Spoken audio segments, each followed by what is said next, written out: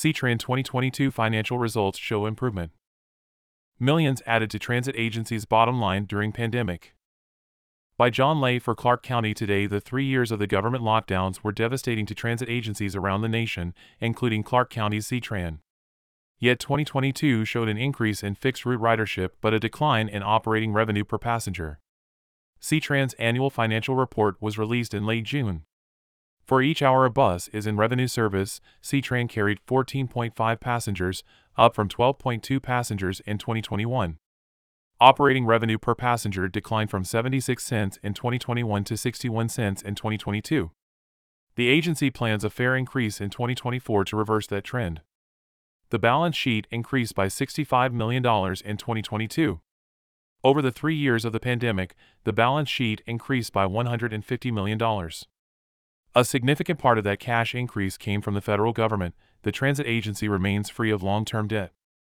C-TRAN was assisted by federal stimulus funding through CARES, CRRSAA, and ARP acts that were provided to all agencies in the United States to assist during the pandemic, C-TRAN officials said in a public records request response.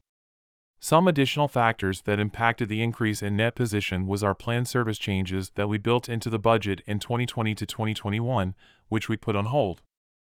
Those increases have begun to be implemented over the past 2 years, 2022 to 2023, with more to come in 2024. That federal assistance has not been extended, and it is uncertain if they will take any such action going forward. Other factors influencing the net position include growth in the agency's sales tax revenue, interest income, other ongoing federal and state assistance, as well as one-time grant funding received for capital projects, i.e. capital contributions.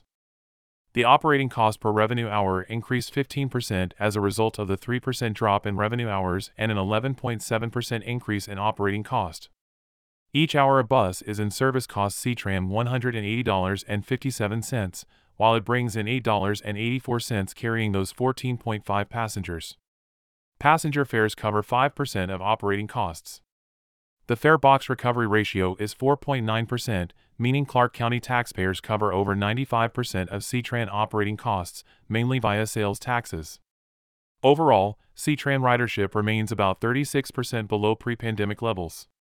The agency's transit development plan published last fall indicated C-TRAN officials don't expect ridership to return to 2019 levels until after 2027. A small bright spot for the transit agency is its demand transit service. C-TRAN increased service over 50% or 33,000 hours last year. This was primarily due to the creation of a new microtransit. The new service, the Current, began last year. Think Uber or Lyft type of on-demand service in 5 distinct areas. Those areas are WSU Vancouver/Salmon Creek, Rose Village, Camas/Washougal, and the Port of Vancouver. Total on-demand service carried an additional 61,000 people in 2022, but remains 30% below 2019 pre-pandemic levels. The Current carries 1.4 boardings per revenue hour. The two most utilized zones are Camas/Washougal and Salmon Creek/WSUV, especially when classes are in session, according to C-TRAN. C-TRAN does not separate the Current costs but includes them in the agency's total demand response spending. The cost per operating hour in demand response is $167.13 per hour.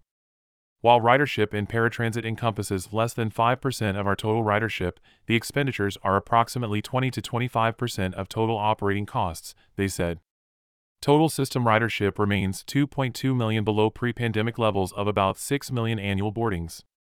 During the pandemic, the agency experienced one of the smallest declines in ridership among Washington transit agencies. C-TRAN ridership peaked at 7.75 million annual boardings in 1999. Through the first 6 months of 2023, C-TRAN has experienced a ridership increase of over 400,000 at an average rate of over 21% compared to 2022. A portion of this increase is due to the state making transit ridership free for youth 18 and under last year. Ridership is impacted by several factors, such as moves back to in-person schooling and work settings, as well as opportunities to increase service as we are doing now, they said. The number of buses in the C-TRAN fleet was 123 in 2020 and has been reduced to 106 in 2022. C-TRAN provides the only cross-river transit service over the Columbia River. This is keenly of interest to Clark County citizens as the Interstate Bridge Replacement (IBR) program is predicting 26,000 to 33,000 boardings on the I-5 corridor by 2045. Express routes crossing the I-5 bridge saw an average of 523 daily boardings in 2022. Express routes crossing the I-205 bridge saw an average of 273 daily boardings. Note that these numbers include express only, as requested, and does not include regional routes that also cross the Columbia River. In October, C-TRAN expects to open its second $50 million bus rapid transit system. It will run from Clark College in East Vancouver to downtown, on Mill Plain.